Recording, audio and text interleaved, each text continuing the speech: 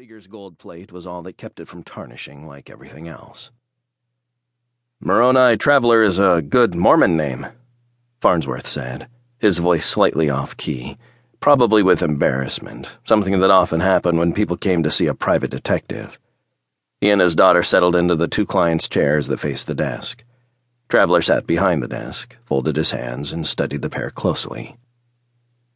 Farnsworth was gray at the temples and looked to be about 40, wearing sharply creased gray slacks and a short-sleeved dress shirt with a tie.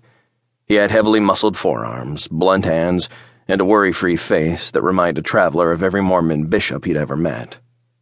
His daughter was small-boned and overweight, on the verge of escaping her teens, and maybe even the blemishes on her chin.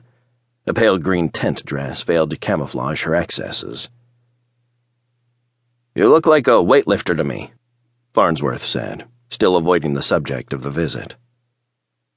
"I was when I played football. Now I prefer to use my head." "I followed your career. A Utah boy in professional football isn't all that common."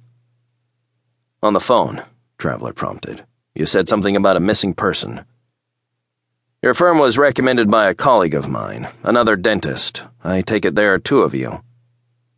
Despite the lettering on the door, Moroni Traveler and Son, Traveler's father insisted on calling himself Martin, since he hated being named for an angel. "Who's missing?" Traveler asked. "My daughter's fiancé." Traveler nodded encouragement. "Suzanne has been out of high school for 2 years now," Farnsworth went on. That made her 20, Traveler thought, slightly older than his original assessment. "She's been attending Westminster College, studying business while waiting for her fiancé to get back from his mission." Suzanne blinked, causing Traveler to notice her reddened eyes. After a moment, she wet her pale lips as if intending to speak. Her father beat her to it. "The axe is laid at the root of the trees, and every tree that bringeth not forth good fruit shall be hewn down and cast into the fire." Suzanne surprised Traveler with a smile. "Daddy likes to give people the impression that he's a religious scholar, but he only memorizes those passages in the Book of Mormon that suit his purposes. He thinks I should be having babies by now." "I'm a bishop in the church, Mr. Traveler, though I may be stepping down soon because of the growth of my dental practice. The more patients who depend on me, the less time I have to devote to scriptures." Suzanne's left eye, the one that her father couldn't see, winked. "Daddy was asked to step down. The church likes to maximize its tithe. The more money he makes, the more they get from him." "You see what this young man has done to us?" Farnsworth complained, though his tone was more amused than condemning. "His absence has set her against me." "My father wants me married. So do I." "I still don't know the name of the man we're after," Traveler said.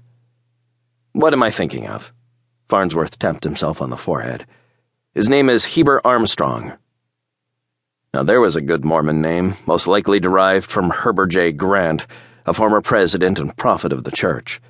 One of Traveler's classmates at Roosevelt Junior High had been named Heber. Everyone called him Hebe, a nickname he had detested to the point of fistfights.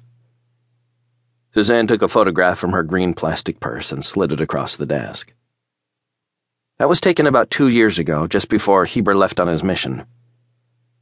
The young man in the photo was gangly, but then Suzanne had been that way too when the picture was taken, 50 pounds ago. He had light hair and was squinting into both sun and camera lens. She held out her left hand to display the small diamond ring that was half buried in the flesh of her finger.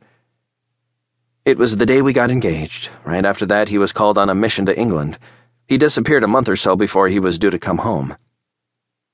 "What did the police here say?" "That England is out of their jurisdiction," Farnsworth answered. "That it's more properly a church matter." "And the English authorities?" "As a bishop, I know a lot of important people there, in and out of the church. For months, they've been telling me that everything possible was being done to find him, but nothing happened until the day before yesterday." Farnsworth stopped talking and looked to his daughter. "That's when I saw Heber," she said. "He's here, back in Salt Lake, and hasn't even called me.